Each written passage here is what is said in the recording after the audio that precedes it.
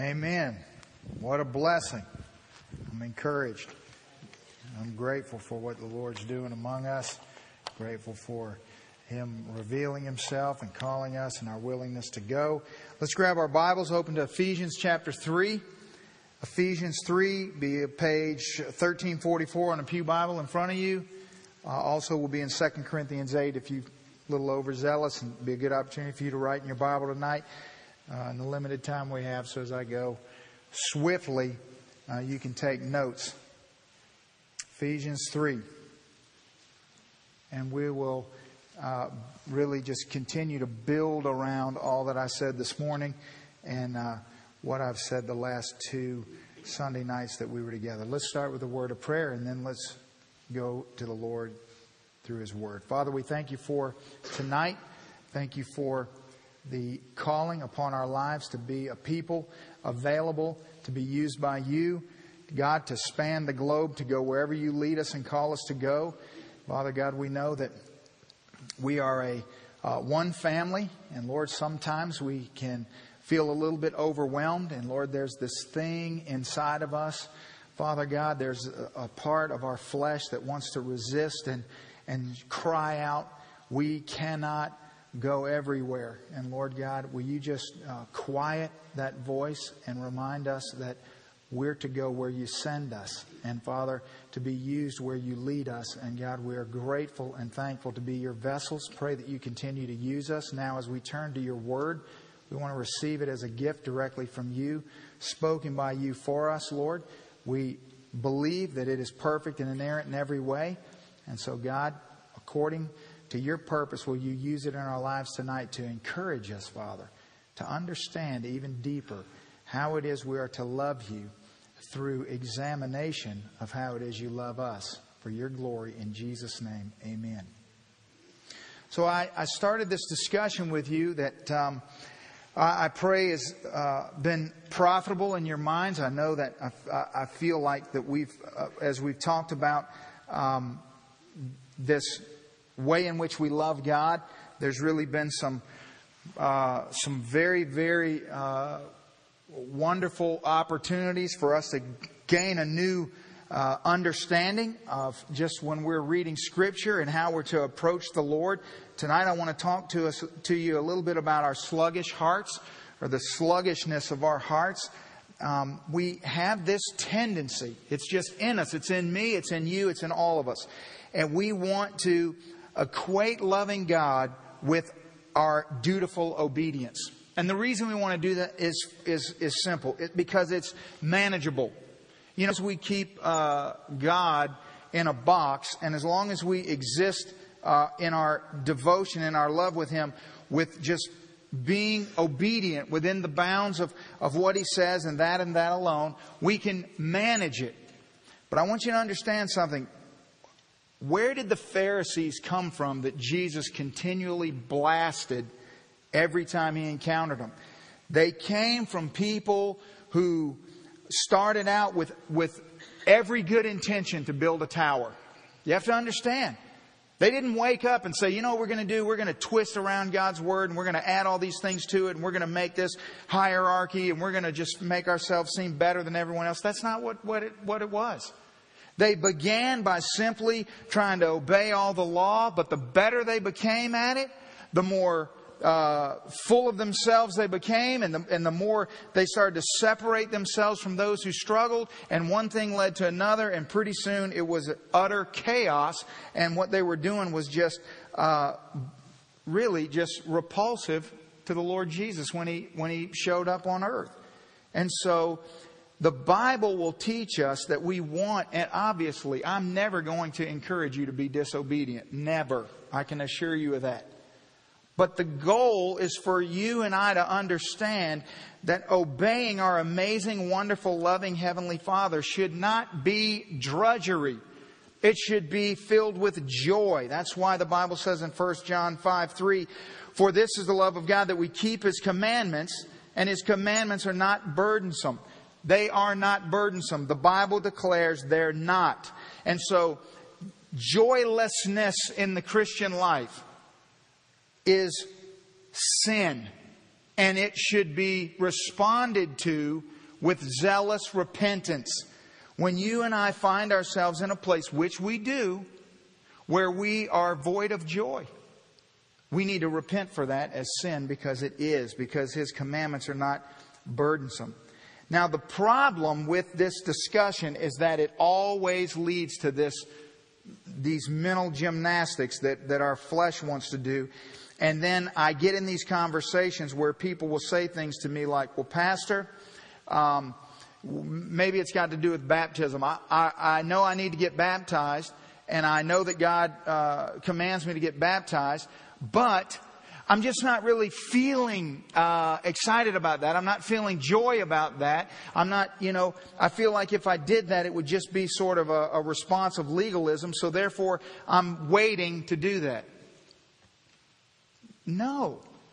See, first of all, you need to obey God and be baptized. And second of all, you need to repent for the sin of not being overjoyed at the opportunity you have to obey the Lord. You see, you're making His commandments burdensome. Obedience is always better than disobedience. Always. But John Piper says it this way. It is true that our hearts are often dead or sluggish. We do not feel the depth or intensity of affections that are appropriate for God or His cause. It is true that at those times we must exert our wills and make decisions that we hope will rekindle our joy. Even though joyless love is not our aim, nevertheless, it is better to do a joyless duty than not to do it, provided that there is a spirit of repentance that we have not done all of our duty because of the deadness of our hearts. So true. God cares about your affections. He cares about the way in which you conduct yourself as His child in regard to His Word and with regard to Him. And so the key to loving God is, as I said this morning, is knowing and understanding the way in which God loves you. You see, when I am ministering into the life of a person who is broken, they may not realize what I'm up to, but my goal is just to, in every possible conceivable way that I can, impart to them from every angle, every side, through every genre of Scripture, the way in which God loves them. Because I know, because the Word of God has taught me in my own life and through reading and studying it, that when a person is consumed with the love that God has for them, they begin to experience freedom and healing. It is always, always, always the case. Why? Because God is love. He's the definition of love. The Bible says, "Beloved, let us love one another, for God is love. And everyone who loves is born of God and knows God. He who does not love does not know God, for God is love." Now, obviously, if we want to love God correctly, what we need to do is we need to figure out, well, then, how do I do that? In other words, if I want to love God correctly, then I need to examine the person who wrote the book on love, right? I don't want to love God the way Tony perceives loving God. I don't want you to love God the way you perceive to love God. I want us all to love God the way He defines love, the way He loves us. And so if we become consumed with the way in which He loves us and then exert our efforts and our affections at loving Him in return according to the way He loves us, something unbelievable happens. It does. It happens every time we're together. It happened in here this morning. That when I began to talk to you about the way in which God loves you, you can feel it in your spirit. You can feel what happens in a room when people begin to grab hold of the fact that God genuinely loves them and they begin to understand a new facet of that love. Let me show you a picture in Isaiah 62. And I just do this because I want you to see that every time I talk about this, literally, I could open the Bible to any book and we could have this discussion. Any book in the Bible. Isaiah 62. Amazing. This poem where God is talking about His people on the coming day of the Lord. And here's what He says. For Zion's sake, I will not hold my peace. And for Jerusalem's sake, I will not rest until her righteousness goes forth as brightness and her salvation as a lamp that burns. Now, I want you to think with me for a moment that maybe the sister passage to this brightness and this ruling from Jerusalem, we know that Jesus is going to be the one who illuminates from Jerusalem. He's going to sit upon His throne. In Malachi chapter 4, the Bible says, but you do not fear, but you who fear my name, the Son of Righteousness shall rise with healing in His wings. In other words, this is describing what's going to happen. It tells us God tells us just in verse 1 that exactly what Jesus will do for undeserving sinners. Notice what He says. He says that I will not hold my peace. In other words, God is impatient about accomplishing this work in His people. You see that? God is not satisfied to wait. He wants to move. He wants this to come about. He's excited about His plan of redemption. He's excited about what's happening. These are things that God is amped up about. And He says that her salvation, in other words, the bride, meaning us, is as a lamp that burns. Now, what does the New Testament teach us about dreadful sinners saved by the grace of God? Philippians 2. Paul says, do all things without complaining and disputing, that you may become blameless and harmless children of God without fault in the midst of a crooked and perverse generation, among whom you shine as lights in the world. In other words, that our salvation, God takes what was once dead and dormant. He births us into His family. And through this amazing salvation, we become lights that shine amongst the people that we're around. Whether it's in South Dakota, whether it's in South America, whether it's on some other continent, or whether it's in your office or neighborhood or wherever you live. And so God is painting a picture of His zealous love for His people. Let's continue reading Isaiah 2. Isaiah 62 verse 2. The Gentiles shall see your righteousness. Isn't that great news? And all the kings your glory. And you shall be called by a new name, which the mouth of the Lord will name. So the Gentiles are going to see the righteousness, and all the kings are going to see glory, and we're going to be called by a new name, and the Lord's going to give us this name. Verse 3. You shall also be a crown of glory in the hand of the Lord, a royal diadem. That means like a crown, like a royal headdress, a royal diadem in the hand of your God. So you and me as His people are going to be as if we are the crown unto Him as the King. Verse 4. You shall no longer be termed forsaken. Now that's good news. No longer forsaken, nor shall your land anymore be termed desolate. So we're not going to be forsaken. We're not going to be desolate. But you shall now be called Hephzibah. This amazing, wonderful Hebrew word that means my delight is in her. Who's her? The bride. You. In other words, the Lord is saying, instead of being forsaken and desolate, now your name is going to be, my delight is in you. That's your new name. And then He says, and your land will be Beulah. That means married.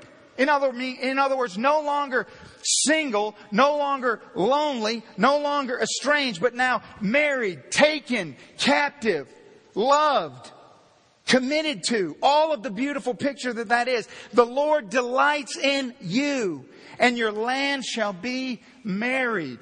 In other words, I'm just simply saying that if you're at home alone and you're reading through the Scriptures and you come to Isaiah 62 and you are struggling, and you're hurting, and you're facing difficulty in your life, which many of us are, and you find yourself walking through the valley of the shadow of death maybe, and you're just looking for something, and then God just begins to show you the way that He loves you in Isaiah 62, and then you get to verse 5. You only looked at 5 verses, and you get to verse 5, and He says, "And as the bridegroom rejoices over the bride, so shall your God rejoice over you."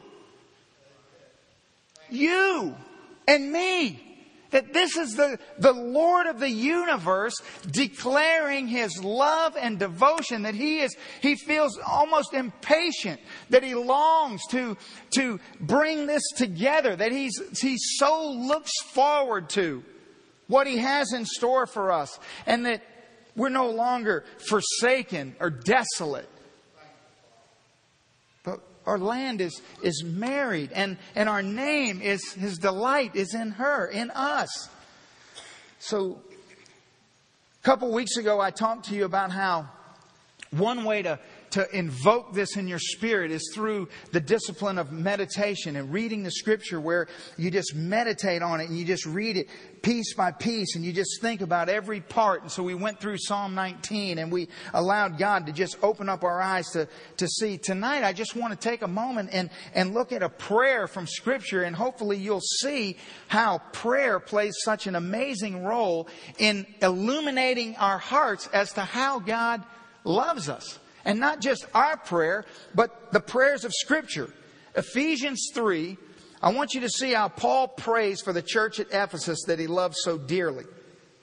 Paul says in Ephesians 3:14, he says, "For this reason I bow my knees to the Father of our Lord Jesus Christ, from whom the whole family in heaven and on earth is named, that He would grant you, according to the riches of His glory, to be strengthened with might through His Spirit in the inner man, that Christ may dwell in your hearts through faith, that you, being rooted and grounded in love, may be able to comprehend with all the saints what is the width and the length and the depth and the height, to know the love of Christ which passes knowledge, that you may be filled with all the fullness of God."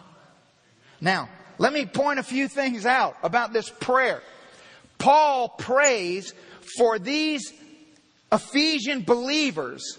He prays, first of all, that they would be strengthened by the Spirit that is within them. He says, through this prayer, he prays that God would strengthen them in the inner man.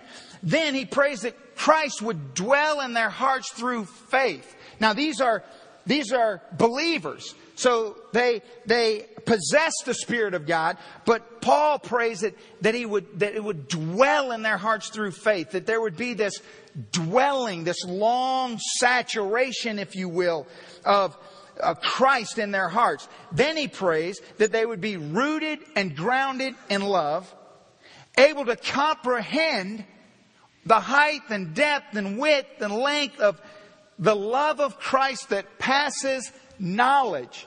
So on one hand, he gives a description of all the parameters or the dimensions of something that cannot even be comprehended. And yet he says that we would comprehend the dimensions of something that passes all knowledge. So this supernatural understanding of this, of what? Of this love, and that they would be filled with the fullness of God. Now here is the $1 million question. Why would the Apostle Paul pray this prayer for redeemed people? He's not praying this prayer for lost people. He's not praying this prayer for people who are apart from Christ. He's praying this prayer for people who have received all the fullness of God that comes at salvation. So that ought to make you ask some questions. That ought to make you start to think, now wait a minute, they're new creations. They have new hearts. And yet Paul prays this prayer. And what the Apostle Paul is doing is he's recognizing that loving God is a war. That's why he prays this. That's why we're having this conversation tonight. Because the vast majority of you that are listening to me right now are born again. And so the question would be, well, why aren't I preaching to the choir? No, I'm not. I'm preaching to exactly who needs to hear this. Because it's a war. And so I'm wondering if over these conversations, some of you aren't sitting out there and saying to yourself, you know, I know that I'm saved. I have full assurance of my salvation, yet my joy is not there. And I sit there and I listen to Pastor Tony talk through Psalm 19, and he just looks like his head's going to blow up. And I just think, why am I not like that? Or maybe you don't think that. I don't know. Maybe you're like, I'm glad I'm not like that. Because it's a war. It's not automatic. You see, not loving God is a sin. It's a sin for us. It's a sin for a believer to not be in love with God. And I don't mean just, yes, I love God. I mean in love with God. But you see, when we're left uninspired, when we're left unto ourselves, our affections for God will wane. You know that. And I know that. That's why we're so adamant about... See, one of the ways that our affection for God grows, that we talked about in the first time we discussed it, was in our assembling together. You see, in our fellowship, it cultivates love in us. And that's exactly what Hebrews says. The Bible doesn't say, don't forsake the assembling of yourself because you need to hear great sermons. That's not what it says. Read it.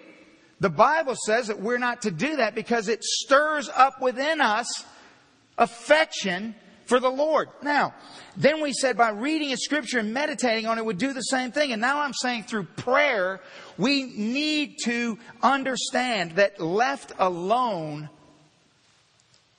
Listen, you check out a church, you stop coming to church, how long does it take you before you're a complete catastrophe?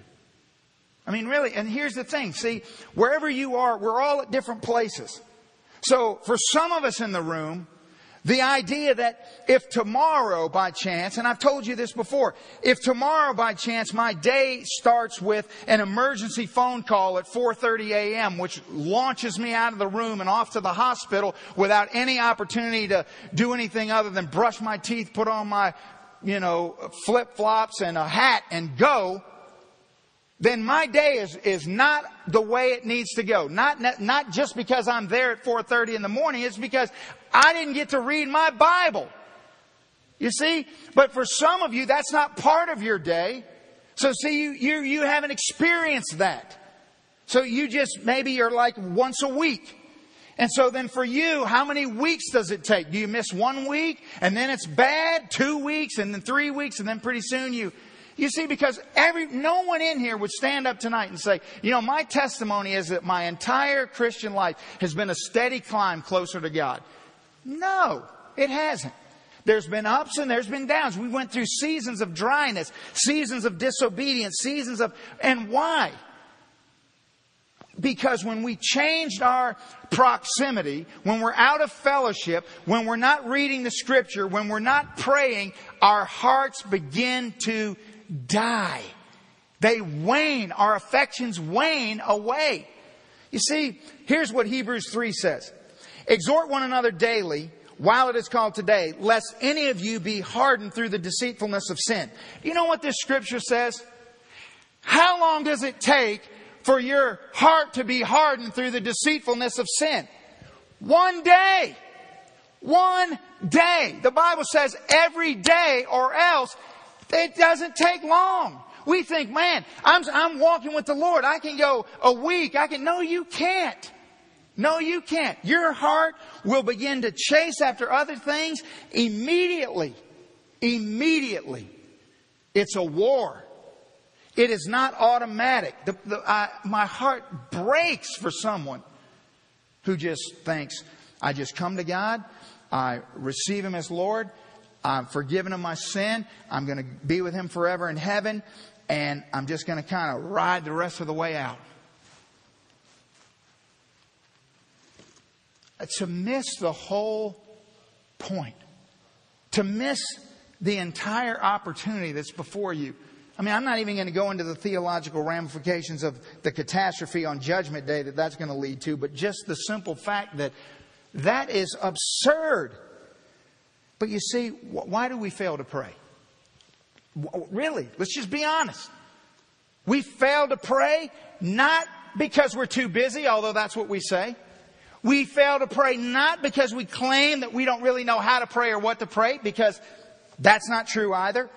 We fail to pray because the love in our hearts wanes and goes towards the affection of the applause of the world.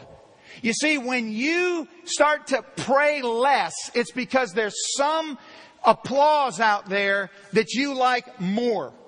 There's something out there that's calling you in. There's some person that's captivating you, or some hobby that's captivating you, or something that's captivating you. And the issue is love. The issue's love. I'm telling you, the greatest thing that you can do tonight is to commit your life to loving God more and more every day. Because listen, that right there is going to lead to everything great in your life. Everything. Right there. But love is a tricky thing. Our hearts are fickle. And man, I'm telling you, I have seen it time and time again. But when someone is just tracking along with the Lord, and maybe it's a relationship. Maybe it's a health crisis. Maybe it's a financial setback. Maybe it's a job situation. Maybe it's a wayward child. Maybe it's a hobby. And suddenly, when things don't go the way we think they're going to go, our faith is rattled. And in that moment, instead of driving back to what we know we need to go to find our encouragement, exactly what Pam said tonight. The Word of God is where the encouragement lies. But you see, we don't want to admit it. But somewhere deep down in our flesh, at the end of the day, we just believe that our fellowship with God is always going to be there. And because He's so steadfast and so good, since He's not going to leave us or forsake us, then it's okay if we forsake Him. In other words, He'll be there when we come back. So if I take a little detour, if I go a different way, if I get out, He'll be there. You see, our relationship with God, our fellowship with God is forsakable because of His goodness. And so we'll actually use His goodness against Him. And we'll think, well, God, You're always there. You never change. You love me no matter what. So therefore, and who suffers? We do. We do. See, the problem with this whole concept is that it grossly underestimates the necessity of delighting in God to actually live the Christian life. You can't do it. You cannot live the Christian life apart from delight in God. It will not work. Will not work. And I hope that all of these passages of Scripture now are just confirming in your heart over and over and over and over what I'm saying. Let's look quickly at a familiar idea and maybe in a new way in 2 Corinthians chapter 8. Paul says, moreover, brethren, verse 1, we make known to you the grace of God bestowed on the churches of Macedonia, that in a great trial of affliction, the abundance of their joy and their deep poverty abounded in the riches of their liberality. For I bear witness that according to their ability, yes, and beyond their ability, they were freely willing, imploring us with much urgency that we would receive the gift and the fellowship of the ministering of the saints. So, quickly, Paul is in Corinth. This church is a disaster. This is his second letter to the Corinthians, or third if you want to be technical. So he's there with these Corinthian believers who are just riddled with sin and have all sorts of problems. And he's bringing to their attention this offering by the churches of Macedonia towards the struggling, obliterated church in Jerusalem. And notice what he says down in verse 8. I speak not by commandment, he says, but I am testing the sincerity of your love by the diligence of others. I mean, that's a mouthful right there. Paul says that he is testing the sincerity of their love, the Corinthians' love, by the diligence of others. So Paul clearly sees that what the Macedonians have done on behalf of the struggling churches in Jerusalem is an act of great love. Are you with me? He's holding this up as an example to the Corinthians. He's going, you want to see what great love is? This is great love. Now here's what we need to do. Why? Well, what do you mean, Paul? Why are you saying this? The Macedonians had given their possession, given what they didn't have, sacrificially to feed the poor. Now, the Corinthians are giving. Giving's not their problem. Sin is their problem.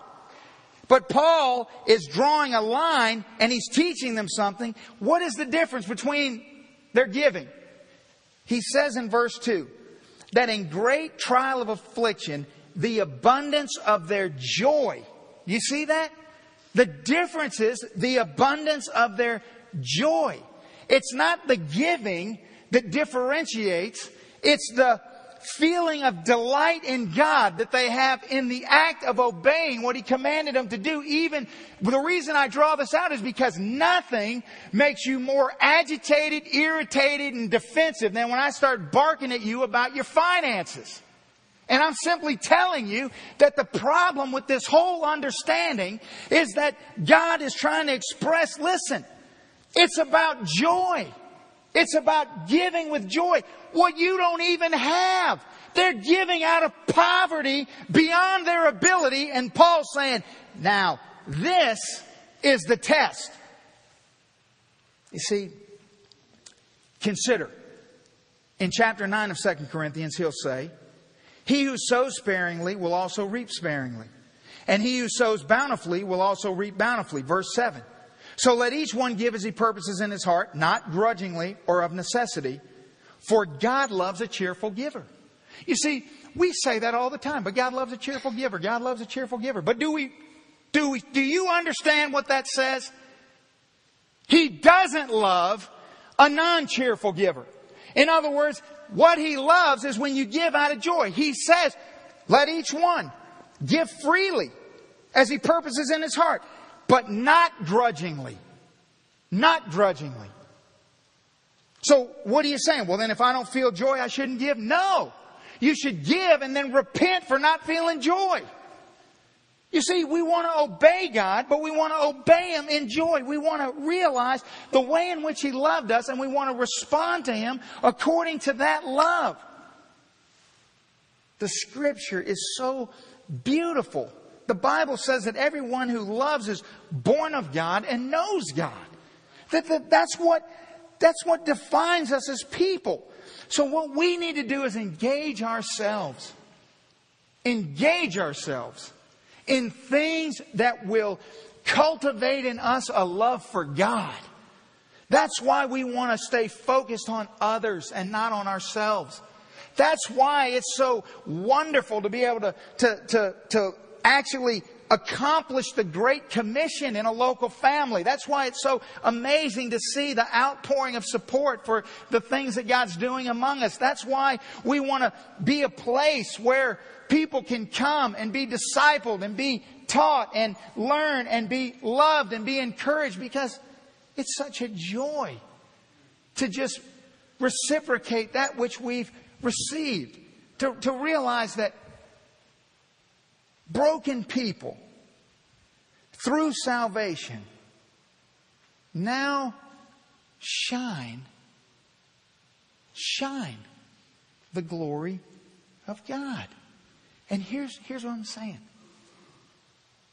When God gives you and I an opportunity to shine, we don't deserve it. We didn't earn it. It's totally unmerited favor. It is absolute grace that we get to shine. And so He gives us opportunity to shine. And we begrudgingly shine. We resistantly obey. Really? You see, that's a heart that simply hasn't treaded the depths of the Bible that sits in your lap.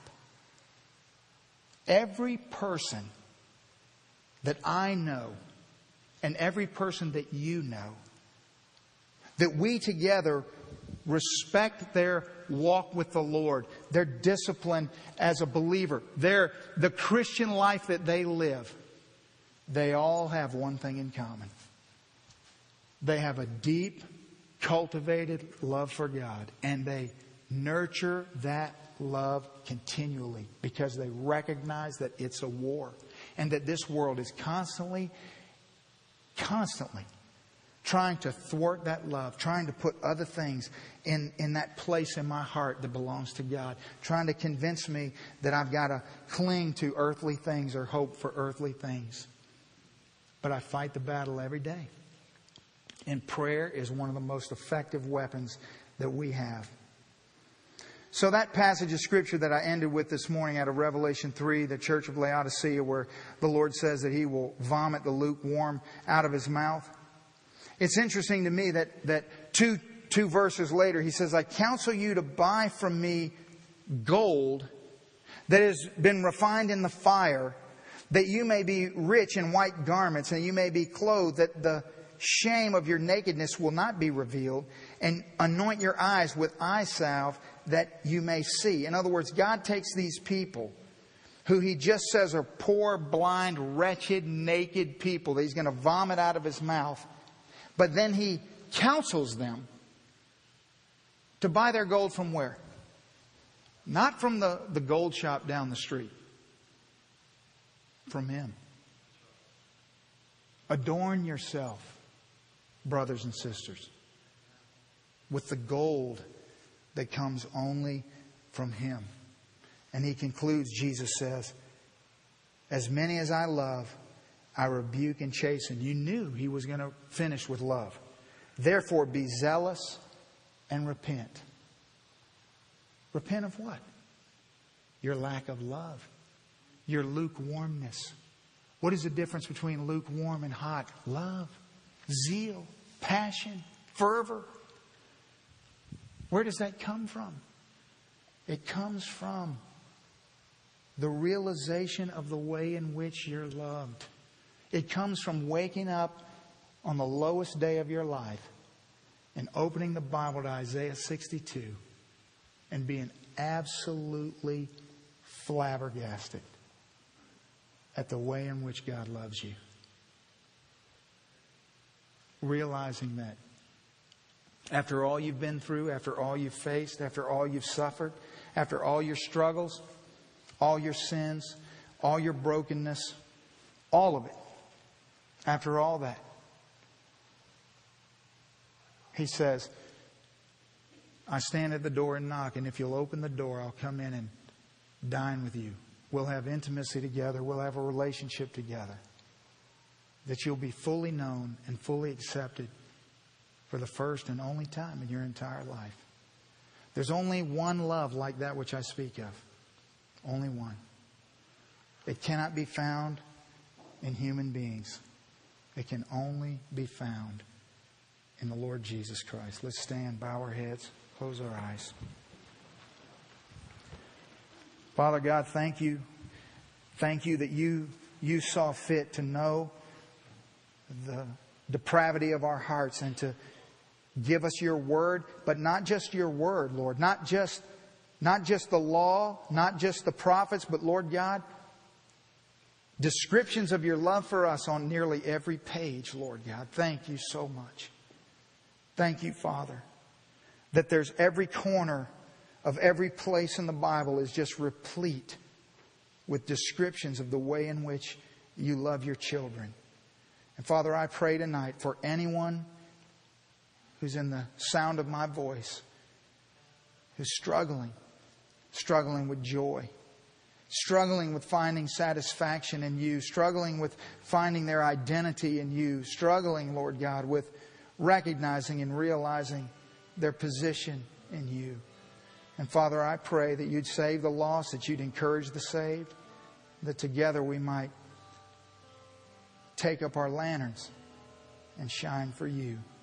Thank you for the great honor and privilege it is to be called your sons and your daughters. Father, how can it be that you would love us so much, that you'd give the best you had, that we might be able to stand here tonight and declare thank you. In Jesus' name.